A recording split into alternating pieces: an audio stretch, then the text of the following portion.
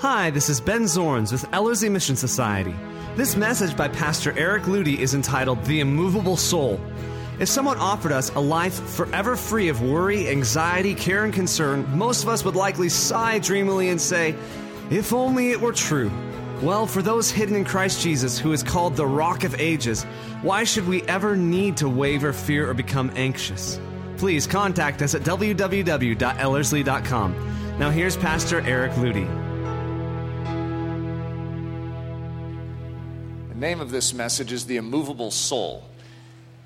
If you take the middle word out of that, you have the word immovable, which happens to rank up there as one of my favorite words. I'm very attracted to words, and immovable speaks something to my soul. Some older translations of the Bible use the term unmovable, which I'm equally favorable towards, but I really like the more modern term immovable. I gave a message July 4th of 2010 called Immovable. So if you want to look up in the old archives of Ellerslie, you can find that sermon.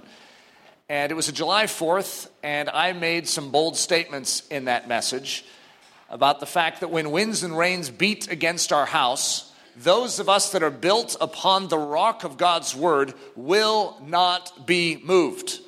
And so I think I made some declaration, I will not be moved, something like that. And that day, see, Colorado doesn't really get flash floods. It's not that it can't happen, but it's a very rare thing. But July 4th of 2010, when I made some declaration about winds and rains beating against my house and the fact that I will not be moved, we had a flash flood. In fact, it was such a flash flood that my window well, I remember the room that Harper was living in at the time, the window well filled up and was cascading through the window. This wasn't just a flood around the foundation where it sort of seeps in. This was a gusher. We had Niagara Falls coming in through our window well. I mean, it was the most bizarre thing I'd ever seen. So I went through this, and I began to realize the irony of what had happened, and that I had made some bold statements, and then we'd had a flood. And so I sort of recovered and stood my ground and said, I will not be moved. Did you hear that? I will not be moved. So I got the guts up to give a message. It was, a few weeks after that. And it was a Sunday morning, of course. And I referred back to the last time I mentioned immovable. And I decided that I was going to make the bold statement again. I will not be moved. And so I reiterated the statement. That day we had a flash flood. And our basement flooded. Technically, I don't remember all the details of how all the floodings work because we've had so many varieties of floods in this 1 year period. Well, it was a couple months later, Eric got up the guts again to declare that he will not be moved. And I referenced the previous two floods. And that day, we had just had our laundry room moved to a different part of the house, and it was all set to go.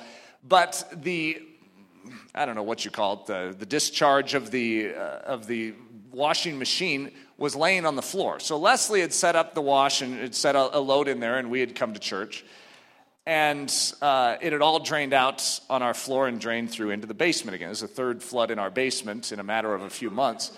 And Eric once again recognized the irony. I don't know if I'd call it irony anymore. I'd call it a very tactical thing that is taking place in my life.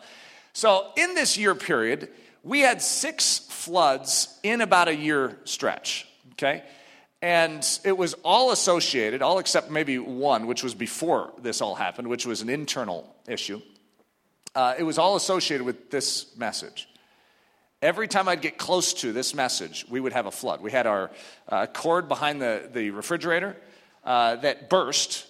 One of those like Teflon cords just bursts and drains through into our basement another time. Can you say bizarre? Yeah, that was exactly what it was. I remember this one time, it was the final flood we had. I was outside, and it was another flash flood. And I knew everything was cascading into my basement again. And I'm standing out there.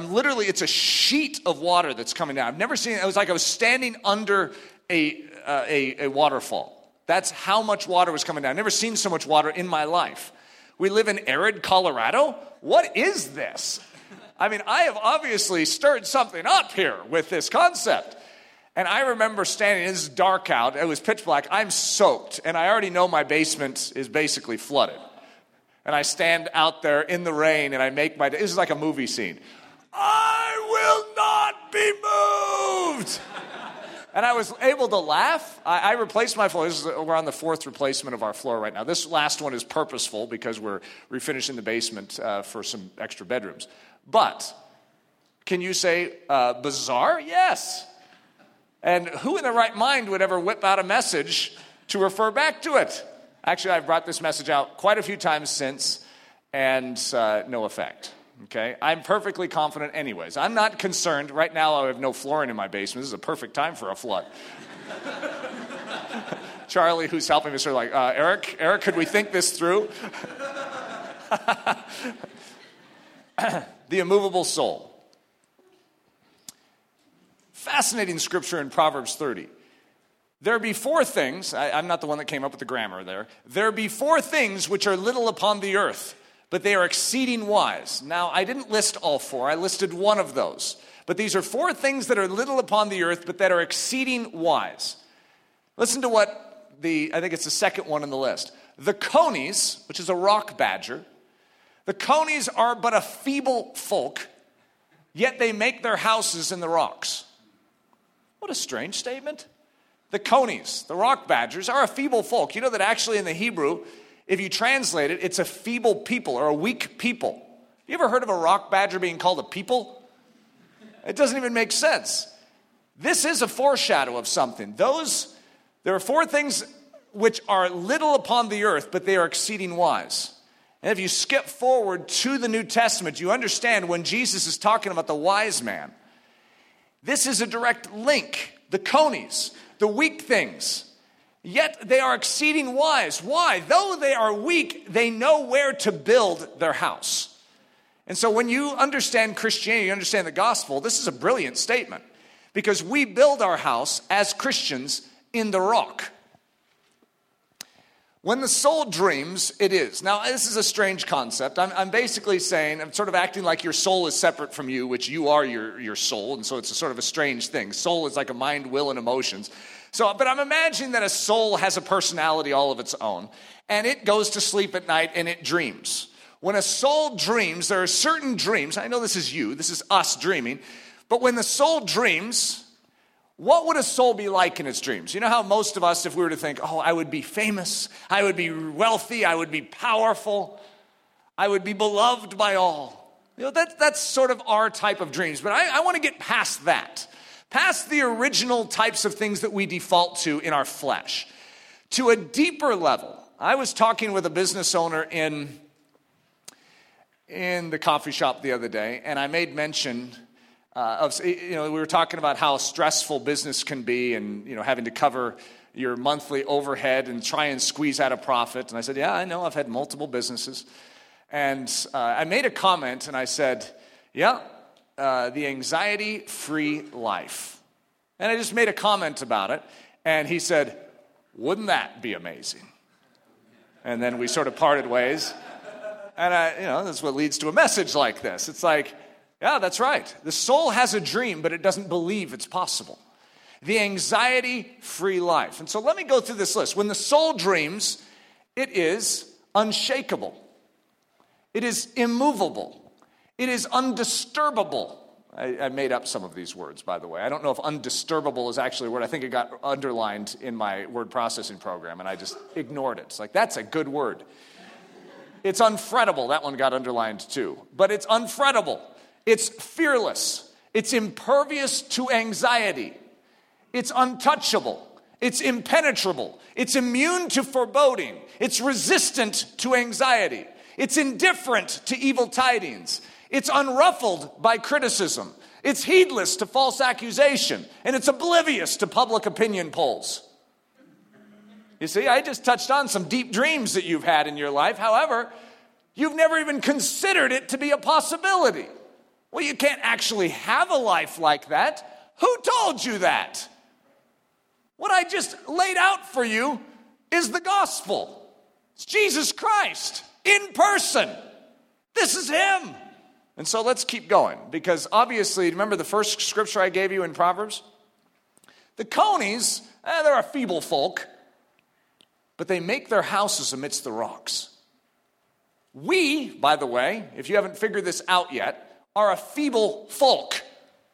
You see, one of the reasons that Christianity gets a bad name today is people do not like the fact that we poke at the reality that men and women are actually weak and that we are unable to save ourselves. It's like, how dare you criticize men and women? We have accomplished great things. Haven't you ever seen the Tower of Babel? You see, we want to declare that we can save ourselves. And yet, Christianity all hinges upon the fact that we say, I can't save myself, but I know one who has saved me. And we behold the cross. We behold the work of grace. And we say, that's what saves me. He is my salvation. That's how the soul works. But it doesn't translate well into a culture that is about me, my grandeur, my ability. And so I'm here to tell you right at the very beginning, we're a feeble folk. And the wise ones that are feeble build their houses amidst the rock. What I just mentioned to you, we're going to begin to discuss as rock. When the soul dreams, it dreams of a house in rocks. When it dreams, it actually has a vision of these things. It's like, wouldn't that be great? Wouldn't it be amazing to have a business and to be struggling financially, but to be untouched and unruffled by any anxiety? Oh, too good to be true. You need to get to know Jesus Christ is what you need. You see, Jesus Christ lives differently than we do. He's called holy, which means other than. And when, as a believer, we build our house in Him. I know it says on a rock, but that's how we build on the rock. We build in Him, in the rock. And as a result, we get the behavior of God as our protection. And then, well, before I skip along too far, I'm going to keep going here because I'm going to give too much of my message away. Are you built on rock? Well, one of the ways that you can figure that out is when winds and rains touch you, how are you responding? It's a fascinating examination because most of us, when we think of winds and rains, we're thinking of maybe persecution. We're thinking of someone actually harming us or someone calling us a fool because we're Christians. It's like, well, I will not be moved. And so we believe the word of God. We're like, no, I believe that God is who He says He is, that Jesus is the King, that He's the Messiah, that He's the Savior. Well, that is part of what winds and rains can be. But how about when difficult times come, when your bank account gets low? How does your soul function? Do you collapse? I have whole years of my life when winds and rains would come, but I didn't associate them with the winds and rains in Scripture. And so as a result, I didn't recognize the discrepancy that I was collapsing. My house was falling every time a difficulty would come. This would happen, fear would rise. This would happen, anxiety would rise. And as a result, I wasn't strong to stand in the midst of storm. So let's ask ourselves, it doesn't mean do we know the rock? We could know that there's this nice cliff that some Christians in history past have built their house in, but that doesn't mean we're built there. We might esteem the cliff, but are we willing to allow our life to be built within it? To be framed in by God Almighty? Testing the foundation. Well, there's one way to test our foundation, and I've gone through it. In other words, if you were to ask me, where did these winds and rains come from that were hitting the Ludi house? Well, we could say the devil. At the same time, I don't even mind speculating that it could have been God. Sort of saying, Eric, where do you stand? Do you trust me? Either way, I don't really care. If it came from the devil, God will turn whatever the enemy means for evil into good. And if it came from God as a means of saying, Eric, I'm going to prove my man, guess what? That's all I care about. He's testing my foundation, saying, Eric, you're weak in this spot. Rise up and trust in me at a greater level. I don't care. Either way, I get stronger. Whether the enemy hits me or whether God tries me, I get stronger. Really doesn't make any difference to me. Testing the foundation. Every single one of us in here, without even needing to compare notes, I know that you have challenges in your life. You're human. You exist. That's enough for me to know. You have challenges this day. We don't need to lay them all out before everyone and try and compare and compete and say, my life's so much more challenging than yours. You know that we are challenged at the level we're ready to be challenged? If you're a new skier, this is a Colorado illustration, If you're a new skier, you always start on the bunny hill or the green. The green is easy, and if you've been a skier for a long time, you sort of chuckle over greens. It's like, oh, you're skiing greens? Oh, sorry. I guess everyone has to start somewhere. However, if you remember when you first started skiing, greens were terrifying. When you first got on skis, I mean, these things that like move, you're like, whoa. I mean, you fall over. It's like, how do people do this? It's very impressive. When you get on a green, you see someone else jumping off things. Like, how do they do that? You acclimate to a green. And once you've acclimated to a green, guess what? It's not very impressive for you to still ski on greens. Okay, you move to the blues. And if you're on a blue, you look at the greens, you're like, oh, that's easy. It's easy to you now because you've acclimated to greens. But God has to test you. Well, in skiing, you have to be tested to get better. And so you move up to the blue. And guess what? You can still look at the blacks and go, how do they do that? But then you begin to acclimate to the blues and you start doing a blue-black. And then you do a black. And then you do a black diamond. Then you do a double black diamond. Then you're like cliff jumping, doing flips and, diving out of helicopters. That's what we all do in Colorado. If you're visiting, that's just what we do. But at every step, the next step is always uncomfortable. You could be jumping cliffs, but to jump out of a helicopter is a whole new thing. And so guess what? That next step is a test. It's a test of your inner stability, your inner courage, if you will. And so that's the way God grows us up. Testing the foundation. It's all right to have a little leakage. It's all right to realize that, my foundation needs to be stronger. It's one of the reasons God's testing us, saying you need to be built upon the rock. You're not. You're built upon sand here. You can have certain areas of your life, like 3/4 of your house is built on rock, and then you have this one little extension of your house which is built on sand. God needs to prove that. He says, this is weak over here. Let's get rock underneath it. So here's our scripture, Matthew 7. Therefore, whosoever hears these sayings of mine and does them, I will liken him unto a wise man which built his house upon a rock. And the rain descended, and the floods came, and the winds blew and beat upon that house, and it fell not, for it was founded upon a rock. And every one that hears these sayings of mine and does them not shall be likened unto a foolish man, which built his house upon the sand. And the rains descended, and the floods came, and the winds blew and beat upon that house, and it fell. And great was the fall of it. The winds and rains reveal. They reveal what's beneath your house. If your house collapses, and if you find yourself, laying on the sides, paralyzed, in an anxiety attack, well, guess what? It's showing that your foundation is faulty. It's showing that you're leaning on sand. Sand is oftentimes rock that's broken up. And we take out the pieces we like, but there's certain pieces, we're not that excited about. Rock is taking God at his word. What he says goes. The nature of rock. So let's just study rock real quick here. The nature of rock. Look at God. With whom is no variableness, neither shadow of turning. Rock does not alter. Rock does not shapeshift. Rock is set.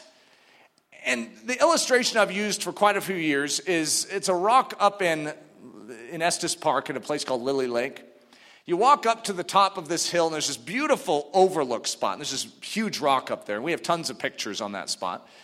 And if you look, over the past 10 years, that rock has not changed one bit. And wouldn't it be strange for you if I said, yeah, that rock has completely changed since I first met it 10 years ago?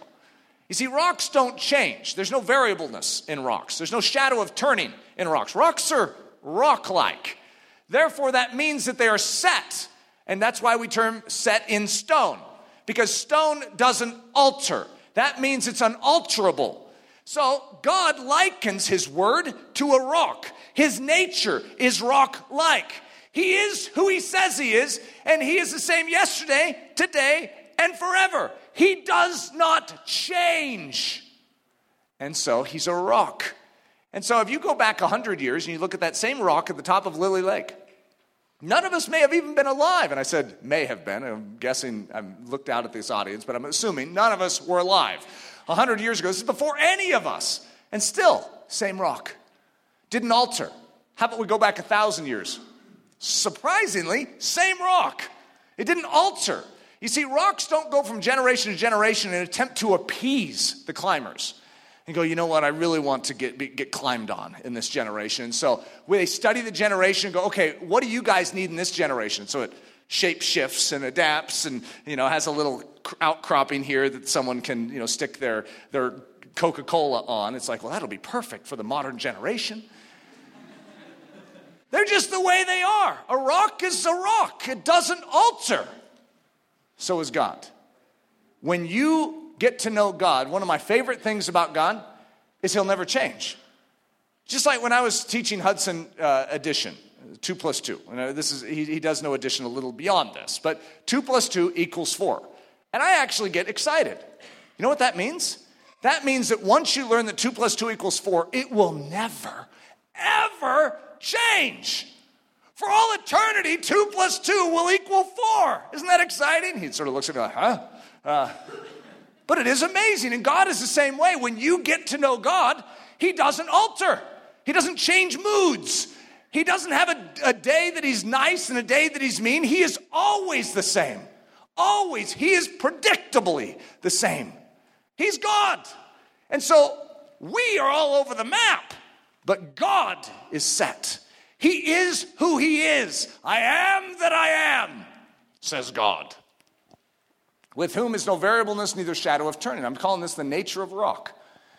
Jesus Christ, the rock, the same yesterday and today and forever. The same way he was yesterday, way back in the beginning of creation. The same way he was with the Hebrew people throughout the wandering years through Egypt, wilderness, promised land, through all the ages of kings, through the Babylonian captivity. Same God. He didn't alter. One of the number one things that's being invited into the church today is what's called that emergent movement or postmodernism. And what it basically says is the Bible is constantly changing. God is always changing. And so what you see in the Old Testament is the way he might have been back then, but he's evolved. He's changed. He's shape-shifted to meet the needs of the modern generation. And I say that is completely bunk. First of all, it violates the Word of God. And they say, well, the Word of God is changing, so it's not violating it, it's just changed. The Word of God itself says it does not change. It is ridiculous, and it's undermining the very moorings of historic Christianity. No small thing. So, we just talked about rock. Is this the nature of your soul? This is a fascinating question. What we just said, as far as there is no variableness, there is no shadow of turning, it's the same yesterday, today, and forever. Is this the statement of your soul? So I gave you a couple scriptures. Can it be said of your soul that there is no variableness, neither shadow of turning inside of you?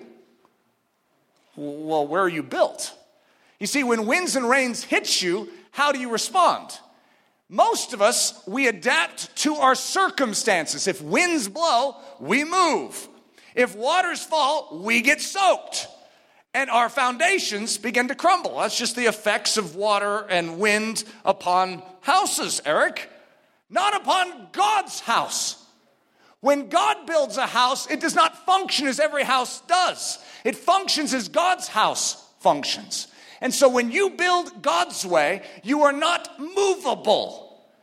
You are stationary. You are set. And no matter what hits you, you do not budge. You do not take on the shape of that which hits you. You are not influenced by the barkings, the roarings, and the loud thunderings of the world around you. You are set. You don't adapt to appease the generation in which you live. You are fixed. Can it be said of your soul? My soul is the same yesterday and today and forever. Isn't that a fascinating question? In good times, same soul climate. If someone were to walk into your soul and go, oh, it's just really nice here, 70 degrees, clear skies, mountains seen, and a little sunset over there. Oh, this is beautiful. The next time they come, it's just like a mess. Just disaster, like a hurricane came through, trees toppled over, and then you're like, there was a storm that came through. Yeah, but if a storm comes through a Christian soul, it doesn't alter the Christian soul. You have 70 degrees and sunny. Some of you are like, I can't live with 70 degrees and sunny all the time, Eric. I don't know if I like this soul. I'm describing the soul I would prefer. I like 70 degrees and sunny. Some of you are like, I love the snow. Could we just have snow always? That could be your soul, okay? Just the same yesterday, today, and forever. You are built by God, and I'm still convinced that God is 70 degrees and sunny. When I think of heaven, I do not think of 3-foot snow drifts, okay? Just to prepare you. I love Colorado, but I still have a thought there. There might be a mountain set aside where 3 feet can fall, and then we can go and ski on it. That's a possibility. Can it be said of our soul, my soul is the same yesterday and today and forever? Because that's what's said of God. And where is your house built? Technically, it's built in God. What's your position? In Christ. If your position is in Christ, and this is the way He is, then why would you be different? Why would you fluctuate and go all over the place? God wants to stabilize you around His nature, because His nature He intends to invade your very being with His nature. The immovable soul, fixed, fastened, and firm. Psalm 112, 6 through 8. I love Psalm 112. I love all the Psalms. But Psalm 46 and Psalm 112 are the immovable Psalms. Oh, they're good. Surely he shall not be moved forever. I love that line. The righteous shall be in everlasting remembrance. He shall not be afraid of evil tidings. His heart is fixed, trusting in the Lord. His heart is established. He shall not be afraid until he sees his desire upon his enemies. So let's just look at this in a different way of looking at it. He shall not be moved forever. The righteous. The righteous. Well, who is the righteous? You could say, well, that's Jesus. And then we could distance ourselves from the scripture and go, well, praise God that it's Jesus. At least Jesus will not be moved. What's your position? In Christ. So if that's Christ, you're in it. If he will not be moved forever, then if you're in him, you will not be moved forever. That's how you identify in Christ. You take your position in him. He shall not be moved forever. He shall not be afraid of evil tidings. His heart is fixed, trusting in the Lord. The word fixed means to be fastened, stable, secured, firm, and resolute. His heart is established, which means to be braced, sustained, upheld, undergirded, and supported. He shall not be afraid. That's the soul's dream right there, isn't it? And that's what is described in Psalm 112 as the state of soul for the righteous. Now, Jesus is known as the righteous branch. He is the righteousness of God. However, he clothes us with his righteousness, and we thusly, if we are in Christ, become the righteous. Not because of our own righteousness, but because of faith in him and his work, we inherit a foreign righteousness. The righteousness of God clothes us. And that is the promise. It's not the only scripture I'm going to whip out, by the way, but I'm setting you up. The gospel, when soul dreams come true. Doesn't that sound like a book I might write? I have a book called When Dreams Come True. So, when soul dreams come true, that's like this fascinating sequel to When Dreams Come True. So, what I'm saying is the gospel is when soul dreams come true. And everything, in other words, everything that the soul is longing for, but doesn't ever vocalize, doesn't ever actually say, because it's ridiculous to think of a life that is unmoved and unshakable and untouchable. Who would ever dream such a dream? Well, we're all dreaming it, but we live in a constant cynicism towards such a notion. That's not the way it works. Well, that's the way he works. And so the gospel is an invitation into such a dream. And it's called reality in Christ Jesus. So the gospel is broken up into two parts. Typically, historically, it's known as two baptisms. The word baptism means to be put in something, to be immersed in something. The first immersion, or the first baptism, it is immersion in Christ Jesus. You must be in his clothing because you have no access under the throne room of grace. Under the holy, holy, holy presence of God, you must be perfectly righteous. If you have even the slightest blemish, you cannot enter his presence. And therefore, you will be eternally separated from his presence. So, the first baptism is a baptism into him, into his clothing.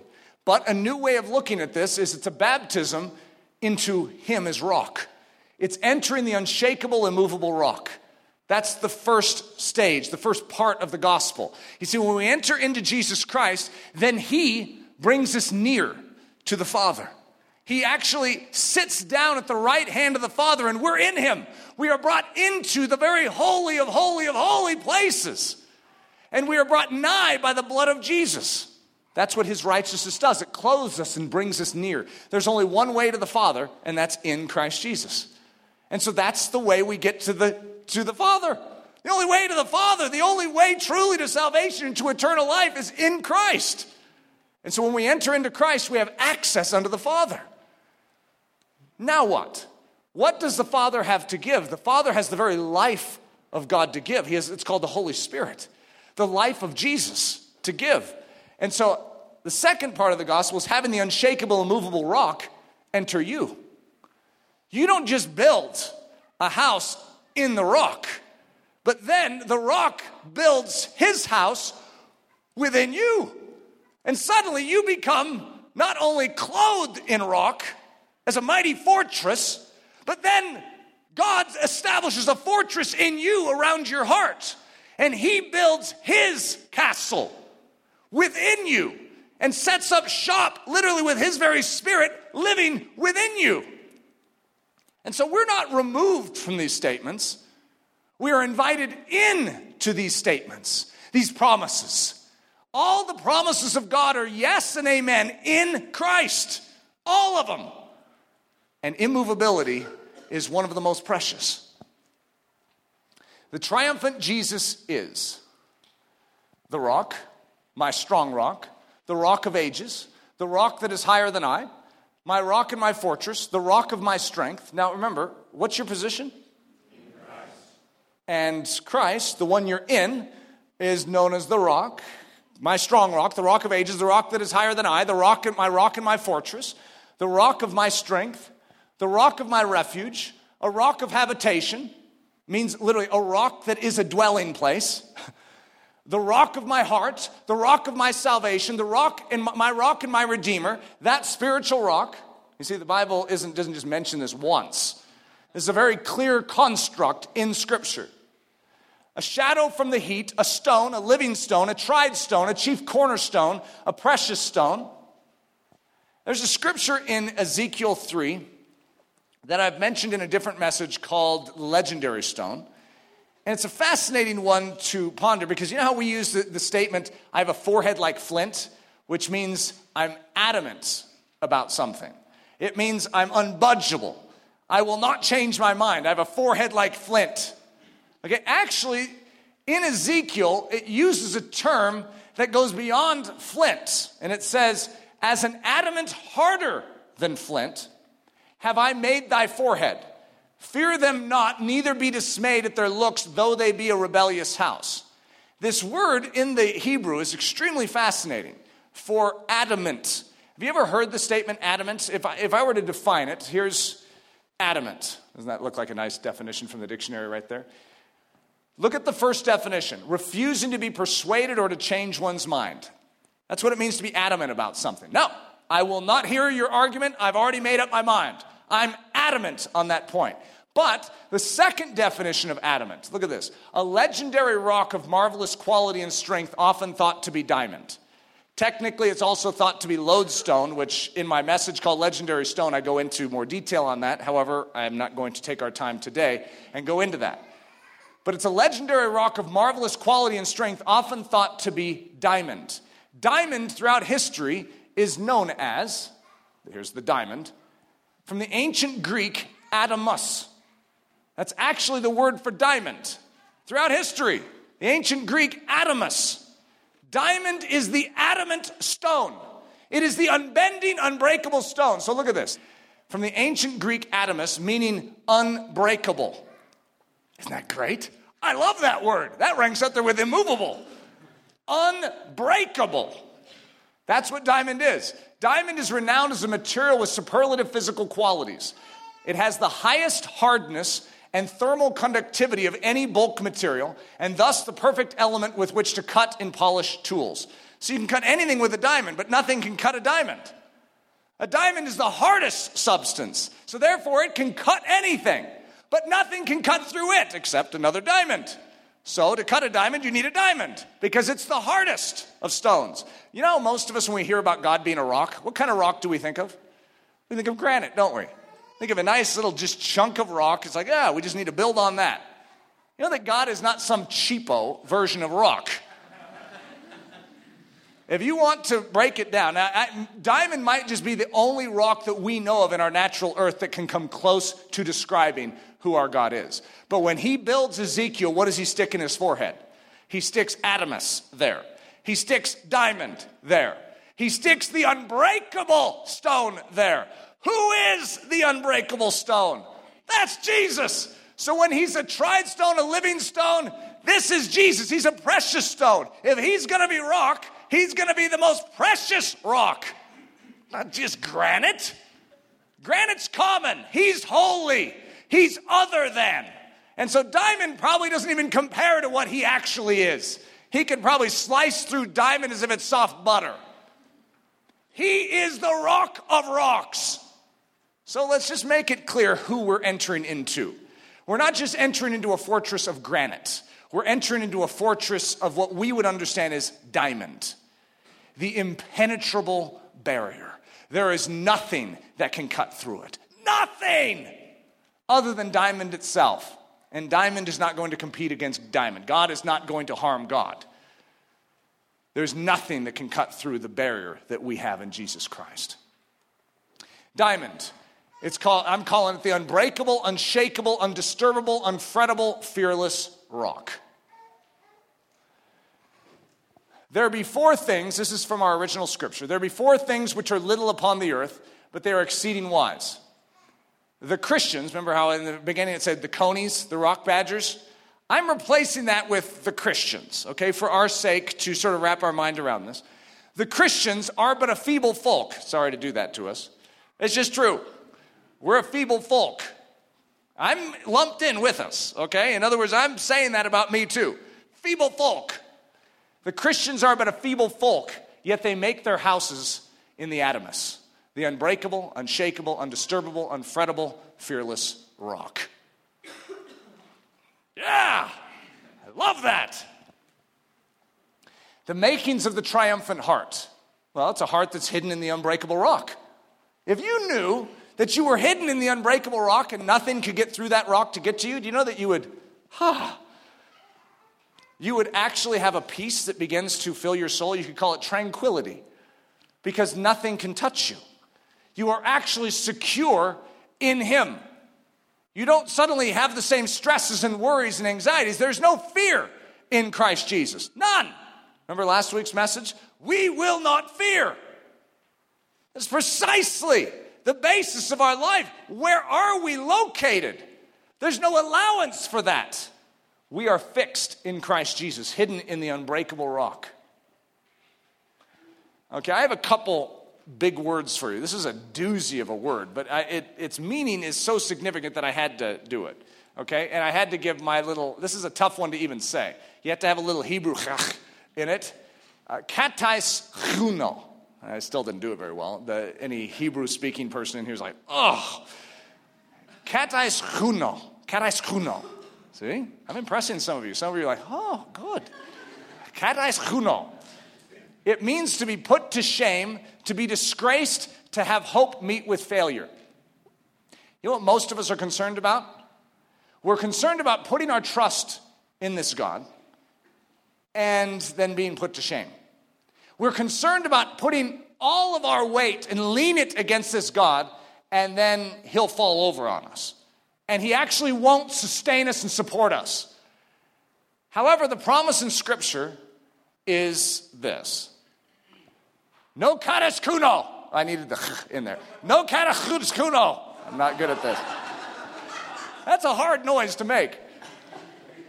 No kares kuno. That's the statement in Scripture. Never to be put to shame, never to be disgraced, and never to have hope meet with failure. If you have hope that is founded upon the Word of God, if it is based upon the promise of God's Word, you will not be put to shame. That is a promise in Scripture, and our God cannot lie. As a result, you can hold on to that promise with a firm grip and know that there is no kataschuno in the Christian life. Zero! Not a bit of it, not a scrap of it. Your confidence can rest surely in this rock that is higher than you. You put your confidence in him, and you will not be put to shame. Wherefore also it is contained in the Scripture, behold, I lay in Zion a chief cornerstone, elect, precious, and he that believes on him shall not be confounded. But what's our word? Kataschuno. Those that believe in Christ will not be put to shame. Promise in the record. If you guys remember my message on the record, was that last week or was that the week before? You believe the record. When the record speaks, it means it. It is not the words of men, it is the words of God. It is purified 7 times over in a furnace. There is no impurity and imperfection in it. It is wholly trustworthy. And God is making it very clear to your soul. You put your confidence in the record, in him, and you will not be put to shame. No kataschuno. None of it. Never. Not a bit of it. You lean all your weight on God, and he will come through. That's what faith is built on. Here's another word for it. A little easier to pronounce. Moat. It's almost too short where it feels awkward. It can't be in the Bible if it's that short. Moat. This means to be moved, shaken, overthrown, or dislodged. What do you think the Bible says about that? Yeah, beware. Be watchful, because the enemy can come in at any time and you can be moved, shaken, overthrown, or dislodged. I'm so sorry to leave you here in this earth helpless. No, he has not left us helpless. He has given us his Son. He has given us the work of the cross and everything that is needed for us to build our habitation in the rock. Everything. Everything for life and godliness. Everything has been made available to us in Christ Jesus. Moat? No moat. Never to be moved. Never to be shaken. Never to be overthrown. Never to be dislodged. Where does your confidence lie? If you study your experience, if you study your Christian past, if you study the Christians around you, everyone's moved. Everyone's shaken. Everyone's disturbable. And I'm here to tell you, Jesus isn't. And if you're fixed in him, you will not be moved. You will not be shaken. You will not be put to shame. That is the promise of our Almighty God. I have set the Lord always before me. Because he is at my right hand, I shall not be moved. I shall not be mote. Cast thy burden upon the Lord, and he shall sustain thee. He shall never suffer the righteous to be moved. It won't happen. God will not allow it. If you are fixed in him, if you are the righteous, which means clothed in the rock, if you are in that rock, you will not be moved. No mote, no movement, no kataschuno. There is no shame. You will not be confounded. You are fixed to the unmovable. My soul, wait thou only upon God, for my expectation is from him. He only is my rock and my salvation. He is my defense. I shall not be moved. I shall not be mote. Remember my big declaration, July 4th, 2010? I will not be moved. Where do you think that came from? Right there. It's a declaration. I will not be mote. I will not be. And where does my confidence lie? In me? Is it because I'm holding a house up and I will not be moved? No, it's because I have confidence in the rock I'm built upon. That rock is unshakable and I'm fixed to it. That means I'm not going anywhere. Bring your best, enemy. I'm not going. Not because of me, but because of what I'm built upon. It's impossible for me to be moved. Impossible. You can't move me because you can't move him. To move me, you'd have to move him. And since I'm in him and you can't move him, hey, I already know the logical conclusion to that one. I will not be moved. If the enemy can't get through Jesus, he can't get to you. Simple, logical statement that you can take out of the Bible. The enemy could not get Jesus to lust. The enemy could not get Jesus to fear. The enemy could not get Jesus to become arrogant and proud. He could not move him with greed. He tried. He was unbudgeable. He was immovable. He was fearless. He was everything that God is. And we have found refuge in that rock. We're the little rock badgers. Show our wisdom by believing the record and finding our habitation in him. In God is my salvation and my glory. In God is my salvation and my glory. The rock of my strength and my refuge is in God. Trust in him at all times, you people. Pour out your heart before him. God is a refuge for us. Selah. Ponder it. Think on it. Selah. Forever surrounded. All right, listen to this scripture. This is good. As the mountains are round about Jerusalem, so the Lord is round about his people from henceforth, even forever. Let me read it again, just in case you missed it. As the mountains are round about Jerusalem, so the Lord is round about his people from henceforth, even forever. Is God going somewhere? The early church, they seem to have something in Christ, but I don't know, maybe God's changed. Remember this whole evolution thing? Maybe the church can rely on its own strength now. Maybe we can accomplish what they did back then in a different way. There's only one way to accomplish God things, and that's with God. The early church was powerful because God was living in it, through it. They were hidden in the rock. And though they were fed to beasts, thrown in prison, tortured, burned on crosses, the massive amounts of things that came against them, their souls were in rock. And they were unbudgeable.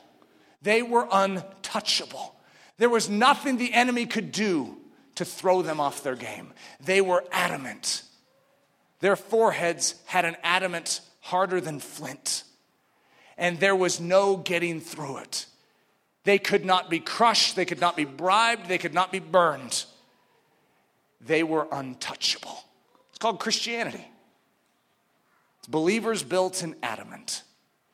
We are in Christ Jesus. And as a result, the Lord is round about us from henceforth, even forever. You know what? There's no point in time where God's going to suddenly say, you know what? I better move back and retract. I need to let the enemy in now. He is always a barrier. There is nothing that can separate you from the love of Christ Jesus, from the love of God in Christ Jesus. Nothing. That rock barrier, that refuge for your soul, for your heart, will never be taken away. It is permanent and fixed and resolute. Lord, open our eyes. One of the greatest challenges we have, and one of the number one reasons we are moved, one of the number one reasons we are shaken, is because we buy the enemy's bait and we believe the natural realm and its boastings.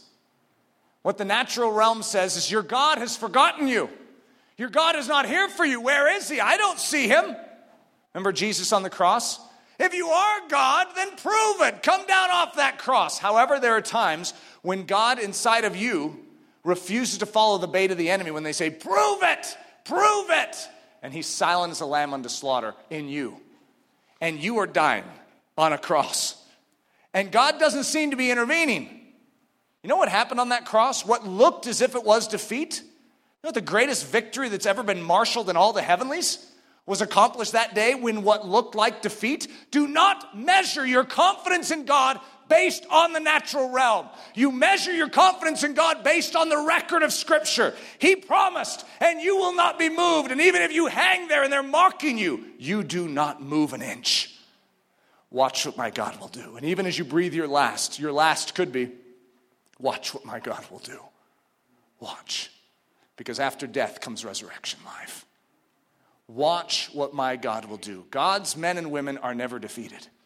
They always win at every turn. Even though the enemy means something for evil against them, God leverages that and turns that.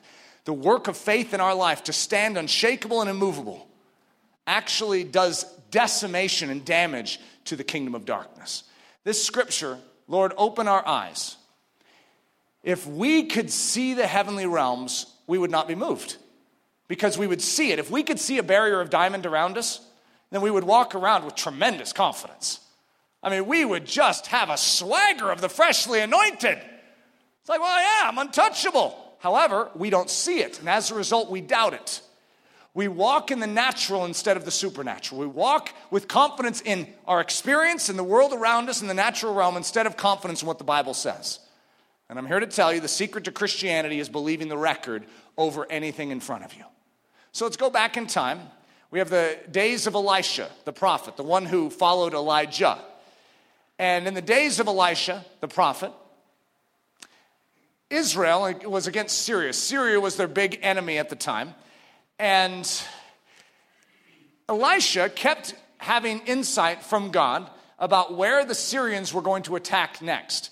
So even though Israel was embattled and weak, Elisha, in the midst of Israel, would say, the Syrians are going to come through this border. They're going to split up into 3 groups, and you can hit them here, and you can defend your territory. So even though they had hardly anyone, and Israel was weak, and Syria was strong, they kept being confounded. Syria kept being put to shame. They're trying to pounce and crush this little diddly squat nation that's dying and withering away. It's like, why can't we do it? And so the Syrian king got all of his council together, and he was mad. And he said, there's someone in this room that is leaking information to the Israelites. Every time we try and move in, they know exactly what we're doing.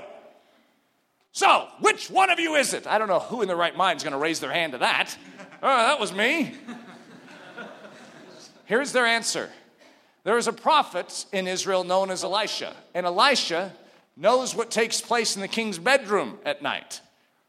And so the king is like, what? This guy's spying on me? Spiritually spying, if you want to look at it that way. And so the king of Syria is upset, and he has one agenda. Not destroy Israel, destroy Elisha. Because Elisha is the only thing that's standing between him and finally taking care of this diddly squat country. So now we enter into the story. Therefore, the king of Syria, sent horses and chariots and a great army there to where Elisha was. And they came by night and surrounded the city. And when the servant of the man of God arose early and went out, there was an army surrounding the city with horses and chariots.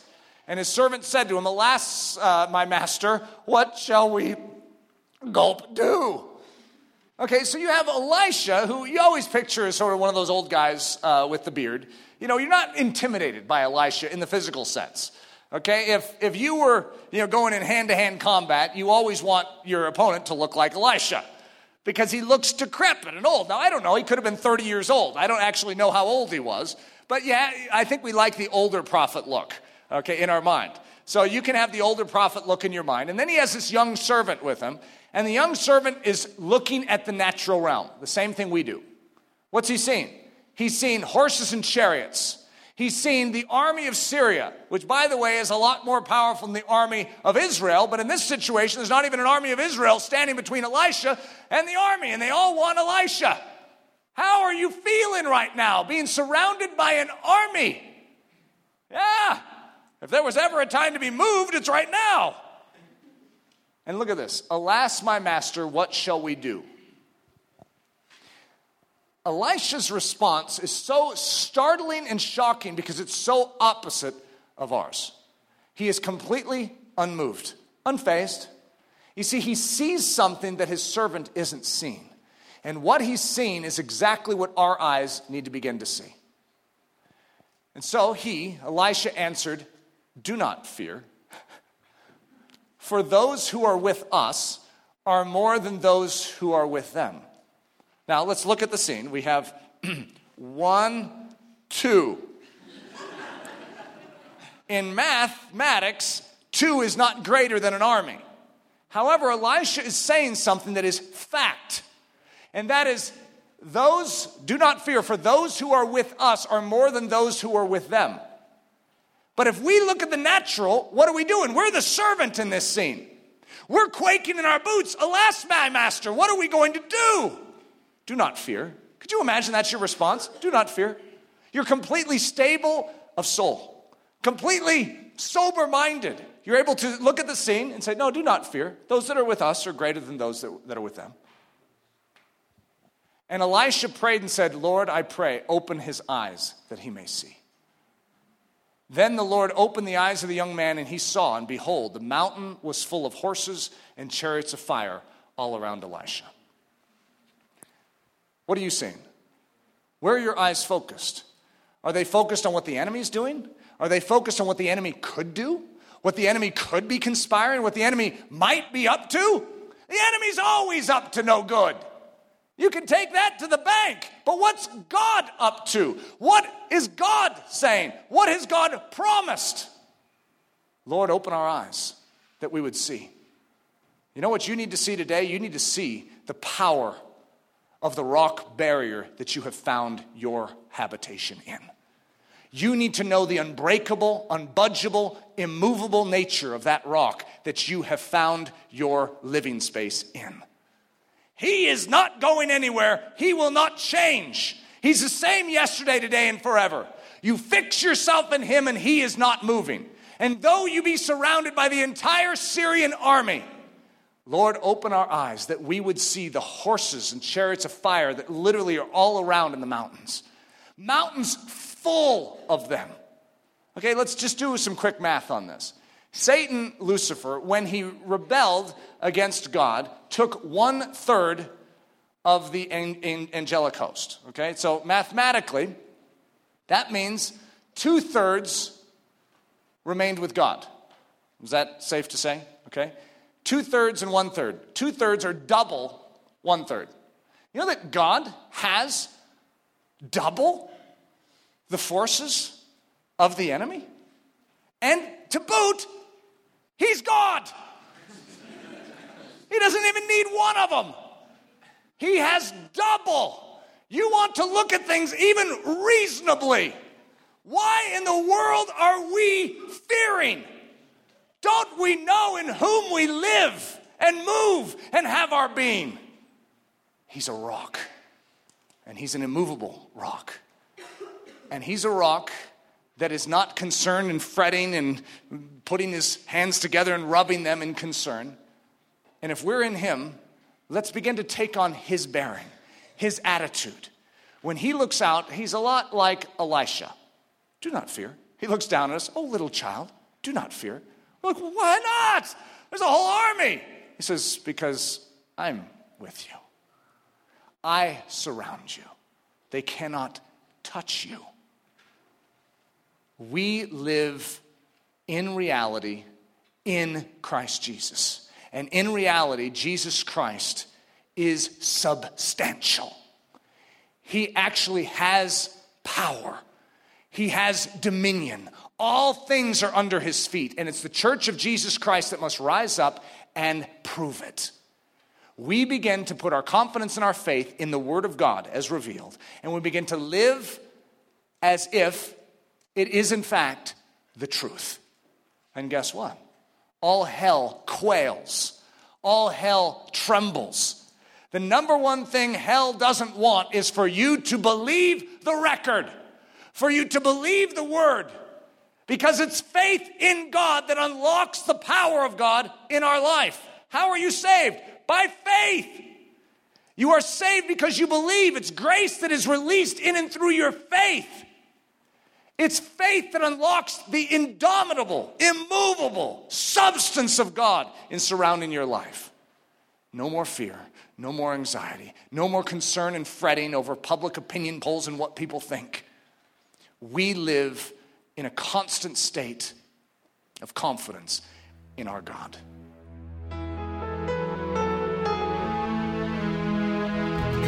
Thank you so much for listening to this message by Pastor Eric Ludy, pastor at the Church at Ellerslie in Windsor, Colorado. Please feel free to make copies of this message, but do not charge for these copies or alter their content in any way without express written permission. If you have any questions, comments, or just need more information about Ellerslie, please visit our website at www.ellerslie.com. Again, that website is www.ellerslie.com. For Ellerslie Mission Society, this is Ben Zorns, cheering you on as Christ cultivates His set-apart life within you.